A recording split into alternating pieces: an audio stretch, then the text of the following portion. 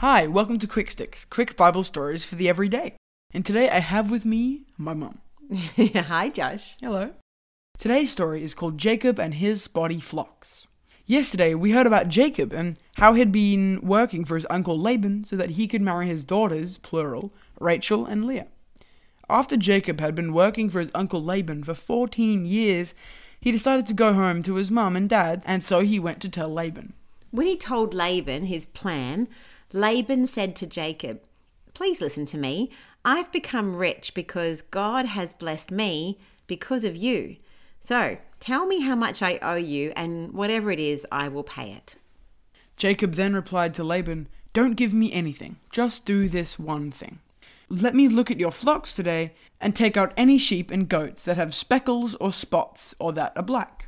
Give these to me as my wages, and in the future, when you check your animals, you'll be able to tell me that they're mine." Because when he looked at all the flocks, any of the sheep or goats that were speckled or spotted or black would all belong to Jacob, and the rest would be Laban's. "All right," Laban replied. That seemed fair to him.